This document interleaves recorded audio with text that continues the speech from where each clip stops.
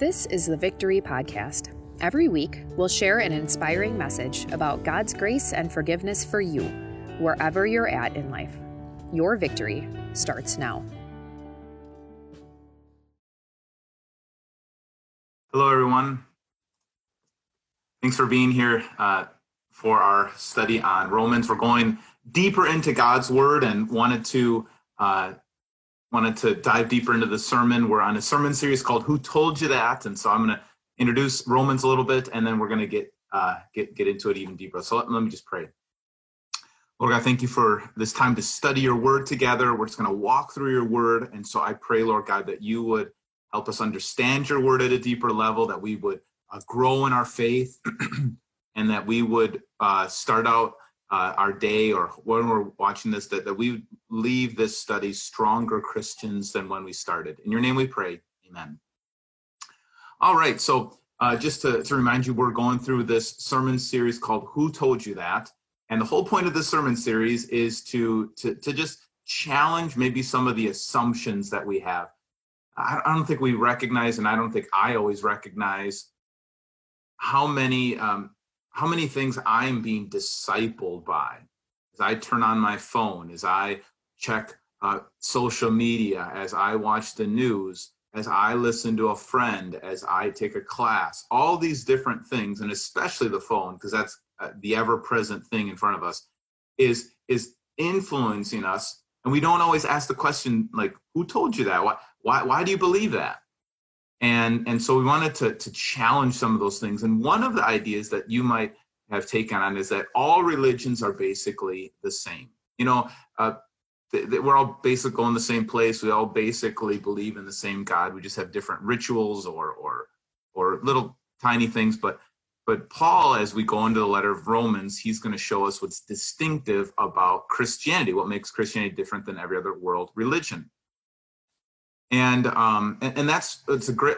So for this sermon series, we're going through the letter to the Romans, and I think the letter to the Romans is a good letter to answer those questions, because as we're going to see, Paul didn't know the Romans in the sense that he knew the other churches and people he wrote to. So when he wrote the letter to the Galatians or the Philippians or the Thessalonians or the Colossians, when he wrote letters to Timothy and Titus, he knew and Philemon, he knew these people, he knew these churches because he started these churches. He was mentoring Timothy, he was mentoring Titus, he had a relationship with Philemon. When he was writing to the Romans, he didn't have a relationship with them. He wanted to go get to know them and he wanted to serve them, but he didn't have a distinct relationship with them. So that makes it a little bit different. And he's anticipating their questions. He's done so much missionary work. He knows the basic problems between Jews and Gentiles, between God's people and the world. And so he's already anticipating some of the objections that people have to Christianity, some of the hangups maybe a Jewish audience would have, some of the conflict that would be between the two cultures. And so as he's writing, he's already anticipating some of those problems. So let's dive into the letter, and I'm especially going to get to chapter 3 today. But before I get in here, there's a Greek word there's two words that Paul uses that are brought up over and over again, and they have a different shades of meaning. Diakosune or diakos means righteous or righteousness, or the root of it can be used in lots of different forms. Righteous or righteousness or justification. And so one of the big themes in Paul is, how do you get right with God? How do you become justified? How is God just and right? How does God do the right thing? How do we become right? And so over and over again, when you see these different ideas, you need to realize that it's the same root word: righteousness, right, justice, justified, justification. They all are the same root Greek word, diakos or diakosune. And then the other word that has lots of shades of meaning that really is the same word in Greek is nomos. Nomos can mean a law, a principle, the Old Testament Torah teaching, so it can mean teaching. And so sometimes you just have to understand that there are different shades of meaning. And sometimes some biblical translators will translate it differently depending on the context. But sometimes when Paul says law, he's talking about the Old Testament teaching, the Old Testament Torah, the first 5 books of Moses. Sometimes he's saying law, he means like a principle, like, this is just how it is. And sometimes when he means law, he means like a set of rules that you should keep or not keep. And so just need to know that before you see these words come up, know that the same Greek word, and the translators had to decide what they decided. So as I mentioned last week when we did this, this is Paul's letter. Paul used to hate Christians, and he thought Christian was a problem, and then he became a Christian, and now he's writing to Rome. And he hasn't been there, and so I just wanted to, he says in Romans chapter 1, verse 13, I planned many times to come to you, but I've been prevented from doing so until now. So Paul wants to get to Rome. He wants to start churches there. And actually, he says towards the end of the letter too, he says, I want to get to Spain. So he wants to use Rome as a launch pad into Spain. And why? Because he's obligated to the Greeks and non-Greeks. He wants to preach to the world. And because, and this is the big verse I focused on Sunday, for I am not ashamed of the gospel. This is what makes Christianity unique to other worldviews or any kind of religion. Is, he says, I'm not ashamed of the gospel, good news, that at the heart of Christianity is good news. And that good news has the power, it's the power of God. You're believing this good news to save everyone who believes. First to the Jew, then to the Gentile. And on Sunday, he says this a couple of times in Romans. He says this gospel is first to the Jew and then to the Gentile. Obviously, God has no favorites, and Paul makes that point clear. But for whatever reason, God chose the Jews to work through them.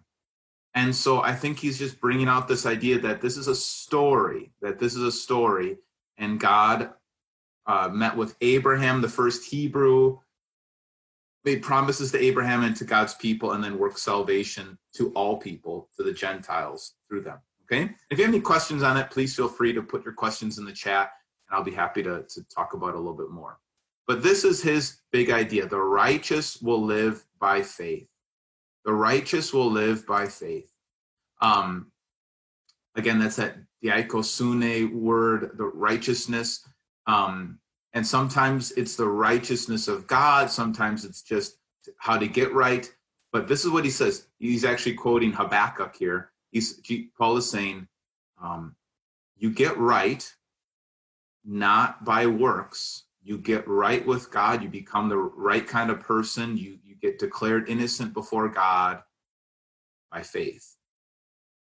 And so Paul is quoting Old Testament prophecies to validate his whole big premise of this book, his letter. Okay, now Paul sets something up, and this is where I really focused on last week, so I'm not going to really go into it anymore, but the wrath of God in Romans chapter 1, he begins by just laying out that the world is unbelieving and has, although they should know God, they fought against God.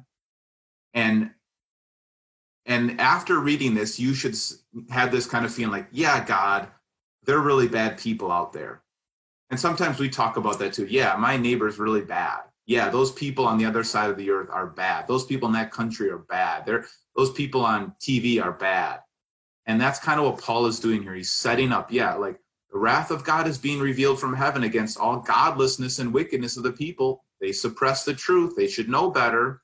They've exchanged the glory of God for the immortal, or of the immortal God, and started worshiping creation, like animals, and worshiping creation over the Creator. And then they are given into sexual sin. And you're supposed to kind of be cheering along. Yeah, get them, God. Those are bad people. If we just wipe out the bad people, then everything would be okay with us. And then in chapter 2, he kind of pulls the rug underneath us. He says, but you, therefore, you have no excuse. You who pass judgment on someone else, for at whatever point you judge others, you are condemning yourself, because you who pass judgment, you do the same things. And that was my big point, I think, in the sermon. I wanted to just bring out that idea. What Paul is bringing out in this letter is we can't even live up under our own standards. We can't live up under these standards we make. When we judge other people, if every judgment we would make about other people would be thrown back on us, we would not be able to stand. And so Paul goes into that, especially he's talking to the Jewish audience about their stubbornness, their unrepentant heart, and how we're no better. People in so the comparison, I think, would be there is this tendency that when you're outside of the church, you think, I couldn't go into the church because the church would fall down on me. I'm too sinful to even enter into the church. And then some people enter into the church, they hear this message of radical grace, and they think, oh my goodness, God, thank you. I'm forgiven, I'm loved, I'm accepted. And then over time, maybe over time personally or generationally, over time, you start to think that somehow you deserve this. Somehow you're better than other people. And so that's the reality, is that, and so Paul's talking about that. Those people inside the church, the Jewish people, they now look down on everybody else. They've forgotten that they were saved by grace too. And so Paul really lays into that in Romans 2:17 through the end. He says, now if you call yourself a Jew, if you rely on the law and boast in God, if you know his will, you have the Old Testament, you have the books of Moses, and you approve of what is superior because you are instructed by the law. And if you're convinced that you are a guide for the blind and a light for those in the dark and an instructor of the foolish and a teacher of children, because you have the law, the embodiment of the knowledge and truth, you then who teach others, do you teach yourself? You who preach against stealing, do you steal? You who say the people should not commit adultery, do you commit adultery? You who abhor idols, do you rob temples? You who boast in the law, do you dishonor God by breaking the law? As it is written, God's name is blasphemed among the Gentiles because of you. So again, he's just hammering this point home. Whether you're inside the church, outside the church, Jewish, Gentile, Lutheran, Baptist, Episcopalian, atheist, whatever you are, nobody can rely on their own performance before God and look down on somebody else. And so that's chapter 2. And then Romans 3, he continues on this thought process where he's just saying, all right, well, is there any advantage of being a Jew? Is there any value in circumcision? Well, much in every way. You've been given the very words of God. So it's not saying that God's word is bad or the law is bad. This is good. We should know God's word. It's an advantage to be inside the church. It just isn't. It doesn't make you better than somebody else just by your heredity, your upbringing, or your nation, your race. I heard it this way: God has children, he doesn't have any grandchildren. Since that every one of us needs to become a Christian ourselves. We don't get into God's family because our parents were Christians. God has children, no grandchildren. Okay? And so Paul continues on this thought, and then he says, all right, what should we conclude then? Do we have any advantage at all? Not at all. In the sense of we don't have any advantage if you're inside of the church or you're Jewish, you're raised in a believing home. You're not any better. That's what he means. You have an advantage in the fact that you know God's word, but you're not any better by your performance. For we have already made the charge that Jews and Gentiles alike are under the power of sin. And then Paul quotes a bunch of Old Testament lines. There's no one righteous, not even one. There's no one who understands, no one who seeks God. All have turned away. They've together become worthless. There's no one who does good, not even one. Their throats are open graves. Their tongues practice deceit. On and on, just laying down the law, cutting our feet from underneath us. Recognize that there's nothing in our performance that we can stand on before God and say, that makes me better than my neighbor. That makes me better than somebody else. And he explains why. He says, now we know that whatever the law says, it says those are under the law, so that every mouth may be silenced and the whole world held accountable to God. And this was my big point in the sermon. When we really look at God's law, it shuts our mouth.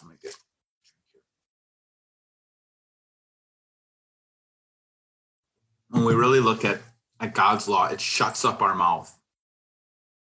And we could use that today. I know I could, where instead of spending so much time blaming the other side, whatever the other side is, the other side of this coronavirus issue, whatever your side is, blaming the other side politically, the other side economically, the other side racially, the other side, in your neighborhood, whatever it is that you look down on somebody else, when you actually look at God's law, it shuts our mouth. We have nothing to say against the other side. We're held accountable to God. So no one's going to be declared righteous in God's sight by the works of the law. Rather, through the law, we become conscious of sin. We become self-aware. Now, maybe just a quick point here. In Matthew chapter 7, Jesus does tell us to judge people in love. We want to help people. But he says, first take the plank out of your own eye, and then you can get the speck of sawdust out of somebody else's eye. And that's kind of what Paul is saying here. Don't get judgmental, like judging people like you're on a higher platform than them. First, be self-aware, be conscious of your own sin before you make any judgments about anyone else. So this whole Romans 1 and 2 and the beginning of 3 is bad news. But now Paul says, but now, here's the good news. Apart from the law, the righteousness of God, and this is the justice of God, the justification of God, it's all that same root word. Apart from the law, the righteousness of God has been made known, to which the law and the prophets testify. Now, as I told you in the beginning, the word law can have different meanings. Here so the first time he uses the word law here means the teaching. It means kind of any kind of law, any kind of, so it doesn't mean teaching. Here it means any kind of law, any kind of, any constitutional, any kind of law that's on the books, anything that you're put underneath that you're supposed to fulfill. Apart from any of those laws, God's righteousness has been made known, to which the law and the prophets talk about. Here he's using the word law as the word Torah, which was the Old Testament first 5 books of Moses. They would call what we call the Old Testament, they would call the law and the prophets. That's how they would designate the 2 sections of the Old Testament. Okay? So apart from the law, you can get right with God. And the whole Old Testament talks about it. And that's really important to understand, because sometimes people think Old Testament is laws, and they were saved by fulfilling the law. And the New Testament is gospel. Old Testament, bad news, New Testament, good news. But Paul is saying, no, even in the Old Testament, we heard about getting right with God apart from the law. And I think it's really important that we understand the purpose of the covenantal law in the Old Testament. When God took Israel out of Egyptian slavery and they went up to Mount Sinai and Moses got the laws from God, that was a contract, a temporary contract that God was making with the Israelites. He wanted to come into a contract with them, a covenant with them, to use them for a specific purpose. And so many of their laws were teaching tools, teaching them about the Messiah that was coming, teaching about how they were supposed to be different from the world, teaching them who God was. And it was a temporary agreement where they were supposed to keep up their side, and God would keep up his side to bless them and give them the promised land and bring the Savior into the world through them. But nobody was going to get right by following the ceremonial sacrificial laws. No one's going to get right with God. Here's how you get right with God. This righteousness is given through faith in Jesus Christ to all who believe. On Sunday, I made this point, and I want to just make it again. The Christian faith is about Jesus. That's what makes it unique. Every other religion is about principles, about steps, about practices. And sure, you can look in Christianity, and there are good advice about praying and giving and how to live out your new life. But it's ultimately a story about God rescuing the world through Jesus Christ. The spotlight is on Jesus. The spotlight is on Jesus coming in and rescuing the world. So every other religion out there is about practices. Christianity is about a story. It's a story about Jesus. And so you can take out the main, I said on Sunday, you can take out the main characters in each religion and still keep the religion intact. So you can take out Muhammad and still have Islam, because ultimately Islam is about following the 7 pillars of Islam, about fasting and praying, and about making a pilgrimage to Mecca. You can do that without the main character there. You can still do the practices. Buddhism is about following meditative practices and extinguishing all desire. You can extinguish all desire without ever thinking about a guy named Buddha. But you can't practice and follow and be a Christian without Christ. He's at the center of our faith. It's about his performance, not ours, about what he did, not what we did. And so it's ultimately about him. And that's good news, because there's no difference between Jew and Gentile. All have sinned and fall short of the glory of God, and all are justified. Again, here's that word, diakosune. It's all the same word. Justified, righteous, right. They're all the same Greek word, same root. And so we're made right freely by his grace. That means gift. The redemption. Now, the word redemption actually is the word that means to buy somebody out of slavery.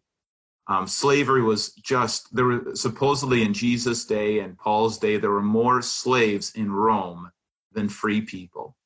Everybody was a slave. It was basically, lots of times it was either you became a slave because Rome conquered a land and they took on the people of that land, or if it was debt slavery where you were enslaved. So if you would count everybody who's in debt in our world, that would kind of probably would have the same kind of numbers. But Paul says, you're made right by redemption, by getting paid or bought free. You bought your freedom by Jesus Christ. So what do you do to buy your freedom? A sacrifice of atonement. This is kind of a made-up word, atonement. At one-ment. We become at one. See that? At one with God. It means really that in the Old Testament, this was how you'd cover over somebody's sin. The blood of a lamb would cover over you, and you become at one. You be reconciled with God. Okay, through the shedding of his blood. That's how God bought our freedom. We became one with God, received by faith. You get this by receiving it, by taking hold of it, not by performing it. Okay, and why did God do this? Now here's the section I didn't get to speak about in our sermon. God did this to demonstrate his righteousness. Again, brings out this word, diakosune. How does God justify himself? How does God become right? God saved us this way to demonstrate how he was right. Because in his forbearance, he had let the sins committed beforehand unpunished. He did this to demonstrate his righteousness at the present time so as to be right or just and the one who justifies those who have faith in Jesus. This is such a deep and dense idea, but let me just quickly talk about it. So God did it. God did what he did to demonstrate that he was just and to justify us, that he was that he had to punish sin and he wanted to be loving at the same time, that he could forgive people their sins and still be just. And the only way to do that is somebody had to pay for it. At the cross, God becomes both just and the one who justifies. At the cross, he's right and he gives out his righteousness to us. And then when we realize this, there's no more boasting. There's no looking down on anybody. There's only worship. Now we don't nullify the law with this faith. No, we uphold it. Now we want to follow Jesus. Now we want to live a good life. but a good life in humility. All right, I went kind of long there today. There's so much good stuff in Romans. I hope just going over it again, reviewing again, gives you some more insight.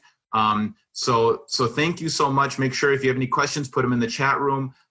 Leave here knowing that you're right with God, that you have nothing more to prove. Leave here knowing that God loves you and accepts you. Leave here not looking down on anybody, realizing that you're at the same status with the people around you. Leave here filled with freedom and joy that God doesn't judge you based on your performance. You've been given the gift in Jesus Christ. Leave here a forgiven, loved child of God, made absolutely right in Jesus Christ. All right, have a great day. God bless you.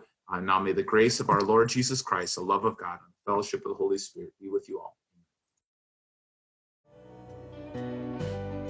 Thanks for listening to the Victory Podcast, brought to you by Victory of the Lamb in Franklin, Wisconsin.